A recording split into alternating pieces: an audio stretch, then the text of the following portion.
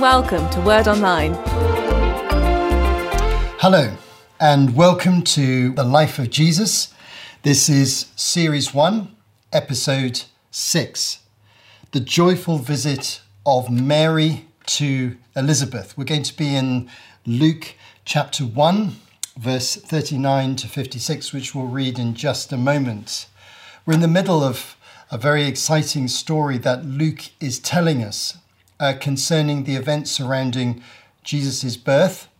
And it started 2 episodes ago, for those of you who've been following the story through, when the angel Gabriel, one of God's chosen messengers, appeared to a junior priest called Zechariah while he was serving in the temple in Jerusalem, and told him that his aging wife Elizabeth, who'd never had children, never been able to have children, was going to bear a child in her old age, and that he was going to be called John, and that he would be a special messenger and a prophet in the spirit and power of the Old Testament prophet Elijah. In other words, shaking the nation and drawing them back to the living God. That was an extraordinary story in Series 1, Episode 4. From Luke chapter 1, verse 5 onwards. And as we were hoping that story would continue and we'd hear about the birth of John, then Luke deliberately brings in at that point the parallel story of the birth of Jesus by telling us about Mary, a woman living in Nazareth who was engaged to a man called Joseph, and they were due to get married at some time soon. They weren't living together. They had no sexual relationship because that was not the ethical code or moral practice of the Jews. And Mary too experienced an angelic visitation, just as Zechariah had done in the temple. Mary did in the humble and insignificant Galilean village of Nazareth, where Gabriel appeared to her and revealed to her one of the most astonishing things you could ever imagine, that she, even before she was married or had a sexual relationship with anyone, would have a child who would be conceived miraculously by God's supernatural power, and that his name would be Jesus, and that he was going to be known as the Son of God and the successor of King David, and he was going to be some kind of a Messiah and Redeemer in Israel. This is the story of the last episode, and if you listen to the last episode, you'll remember all those details. So we've got 2 strands of the story. We've got Elizabeth and Zechariah in their home in a village in the Judean hills, in the centre of the country. And we've got Mary. We haven't got much information about Joseph and where he fits into this yet. The revelation came to Mary first and uniquely. But we've got Mary in Nazareth, who is overwhelmed by the exciting news that she's heard about the baby that she's going to have. But she also hears from the angel that her relative Elizabeth is going to have a child as well. So in this episode, we see a very moving, wonderful human event when Mary goes to visit Elizabeth before either of these children is born. It's a wonderful story. Let's read it together. We're in Luke 1, verse 39 through to verse 56. At that time, Mary got ready and hurried to a town in the hill country of Judea, where she entered Zechariah's home and greeted Elizabeth. When Elizabeth heard Mary's greeting, the baby leapt in her womb, and Elizabeth was filled with the Holy Spirit. In a loud voice, she exclaimed, "Blessed are you amongst women, and blessed is the child you will bear. But why am I so favoured that the mother of my Lord should come to me? As soon as the sound of your greeting reached my ears, the baby in my womb leapt for joy. Blessed is she who has believed that the Lord would fulfill his promises to her. And Mary said, My soul glorifies the Lord, and my spirit rejoices in God my Saviour, for he has been mindful of the humble state of his servant. From now on, all generations will call me blessed. For the Mighty One has done great things for me. Holy is his name. His mercy extends to those who fear him from generation to generation. He has performed mighty deeds with his arm. He has scattered those who are proud in their inmost thoughts. He has brought down rulers from their thrones, but has lifted up the humble. He has filled the hungry with good things, but he has sent the rich away empty. He has helped his servant Israel, remembering to be merciful to Abraham and his descendants forever, just as he promised our ancestors. Mary stayed with Elizabeth for about 3 months and then returned home. There's something very wonderful about this story. Obviously, this is a story about women told in the context of a profound female communication between two relatives, Mary and Elizabeth. We don't know how close they were as relatives, but family relationships were highly valued in ancient Israel and respected, and so they were part of the same extended family group. They could have been cousins, as some people have suggested, but we're not specifically sure from the original account what their relationship was. But there were strong family ties, and those ties were very evident here. As soon as Mary had heard this outstanding message from Gabriel that I just described to you and appears in the previous passage, she hurried. She immediately decided to go and be with Elizabeth. There was a sense of excitement. There was also a sense, no doubt, in Mary's mind that she needed someone to talk to. And who else to talk to but Elizabeth, who was part of this same miraculous process? It was the obvious thing to do. She wasn't yet married. Joseph he wasn't yet involved in the story. She didn't know how Joseph would respond. We'll find out more about that from Matthew's Gospel in future episodes. But at this point, the story is about Mary and about Elizabeth. And so off she rushes to the Judean hills. She travels, I would estimate, something in the region of about 80 kilometres to another part of the country. And she goes to see Elizabeth purely on the basis of the revelation given to her by Gabriel that Elizabeth is going to have a baby. She wouldn't necessarily have had any other way of knowing that for certain. Now, when the two women meet, we have a very dramatic encounter, because Elizabeth would not have known that Mary was coming and would not have known what had happened to Mary in Nazareth with the angel Gabriel. How could she possibly have known that? It was impossible. It had only just happened. And Mary was coming to tell her that very story and to share it with her and to ask for her support and to explore the future in conversation with her relative, her older relative, Elizabeth.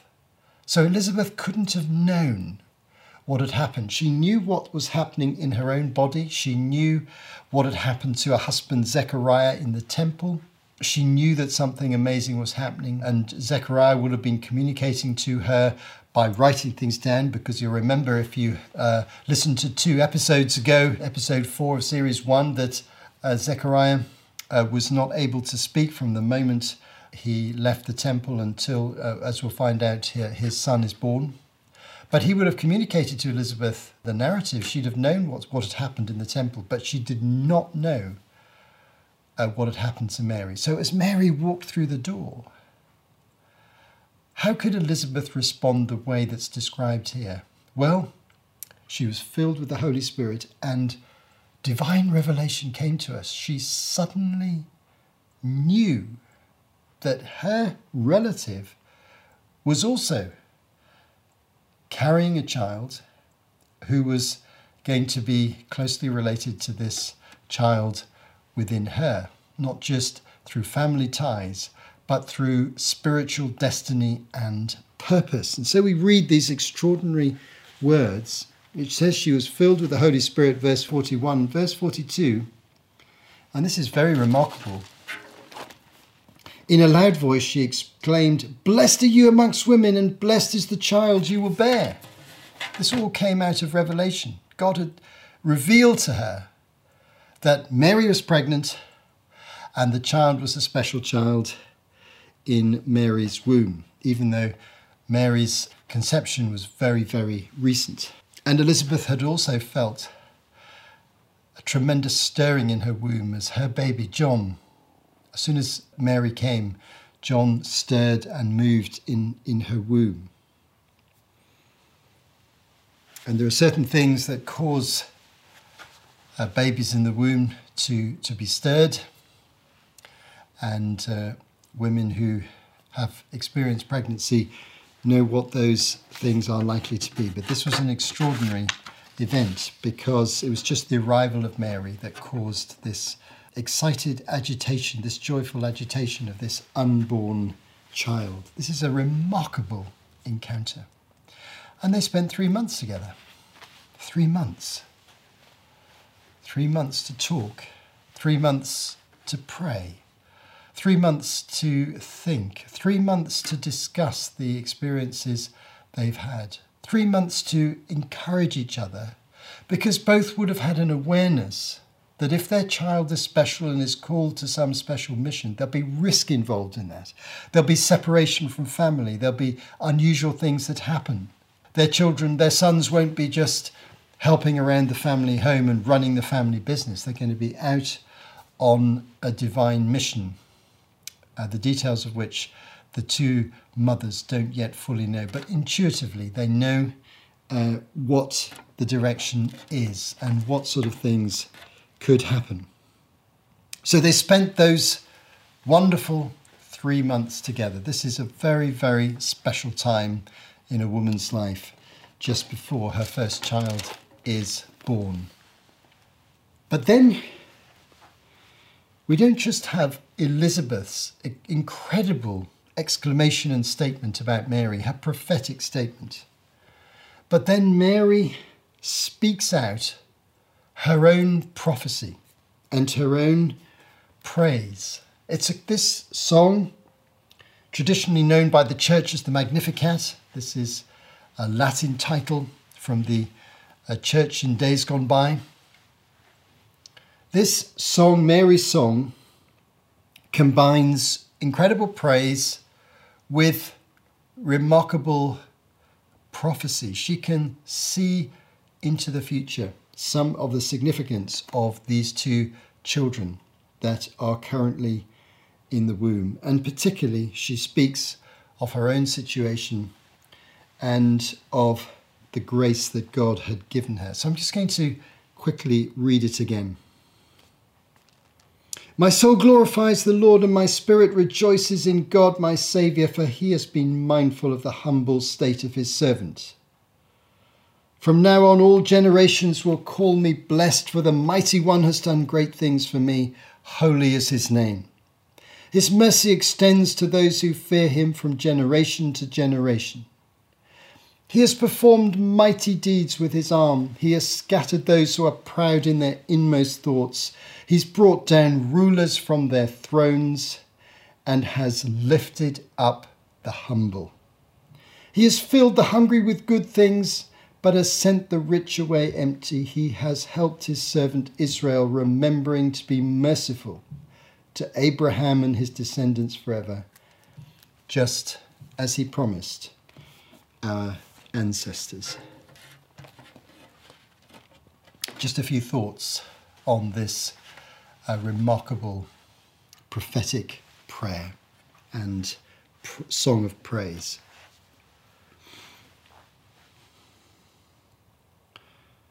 Salvation is promised. His mercy extends to those who fear him from generation to generation. What Mary is doing is she's able to see across the years and see God has been merciful to the Israelites in the past who truly believed in him through difficult circumstances and good circumstances and through the trials of national life. God's mercy has been there. But that mercy is coming right into the present generation. So Mary has received that mercy and that grace, and she feels that prophetically others are going to experience God's mercy. And she prophesies mighty deeds. He has performed mighty deeds with his arm. So as she's both declaring what God has done in the past, but also predicting what God is going to do in the future, the prophetic element of this statement is predicting that through her son, who's currently in her womb, is going to be performing mighty deeds. He's going to be a miracle worker. He's going to perform amazing wonders. Even his coming into the world is a miracle in the form of the incarnation, the divine Son of God becoming the human Son of God, man and God together, the incarnation of Jesus, as we discussed in the last episode in more detail. He's performed mighty deeds with his arm and scattered those who are proud in their inmost thoughts. So there's an interesting theme here. The humble are lifted up, people who are seeking God, looking for him, vulnerable, needing help, call out to him, receive his mercy. The proud are going to be scattered.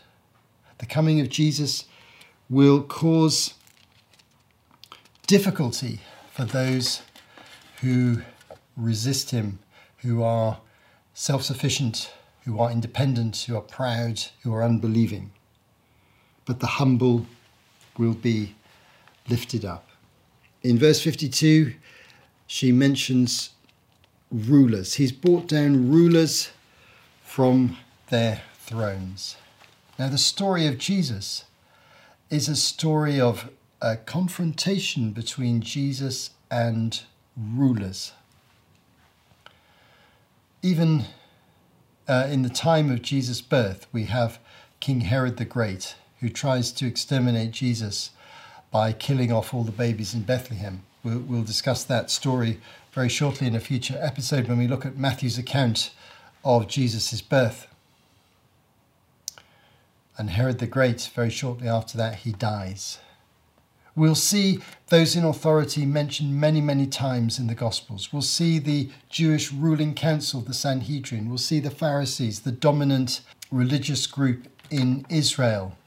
We'll see them being on the wrong side of the arguments with Jesus. We'll see Pontius Pilate, the Roman governor, who's afflicted with terrible self-doubt when he's forced to make a decision. Is he going to crucify Jesus or not? A few years after he crucified Jesus, he was relieved of his duty and exiled in Western Europe and died shortly afterwards. So the rulers of the world will ultimately submit to Jesus. There are some examples in the gospel story that I've just mentioned. And very, very significantly, and this is really the climax of what Mary speaks out, he's helped his servant Israel, remembering to be merciful to Abraham and his descendants forever, just as he promised our ancestors. Now, this is a very important statement. She mentions here Abraham. If you're familiar with the Old Testament, you'll know that Abraham is the key character of the book of Genesis. Abraham is the father of the Jewish nation. There were no Jewish people as such before Abraham.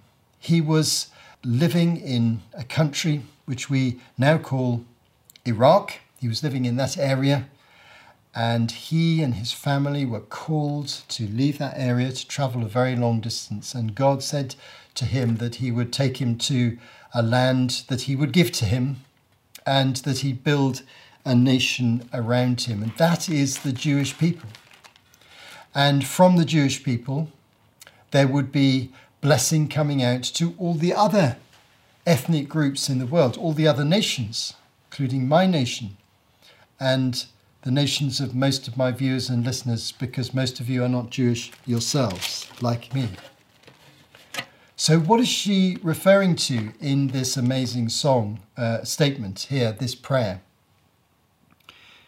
Mary is thinking in her mind of many passages in the Old Testament, but the primary one that I want us to reflect on just very briefly is in chapter 12 of the book of Genesis.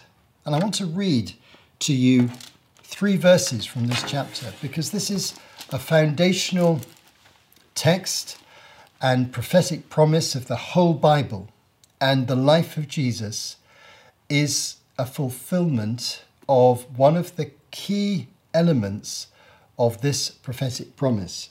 So let's just read it, and then I'd love to comment on it for just a moment. Genesis 12, 1-3. The Lord had said to Abraham, "Go from your country, your people, and your father's household to the land I will show you," which turned out to be the land of Israel, by the way. And then verses 2 and 3, "I will make you into a great nation, and I will bless you. I will make your name great, and you'll be a blessing. I will bless those who bless you, and whoever curses you I will curse, and all peoples on earth will be blessed through you." In this passage, verses 2-3, God promises 3 things to Abraham. He promises him a name, number 1, a nation, number 2, and to be a blessing, number 3. So what is the name? What he means by a name is a family.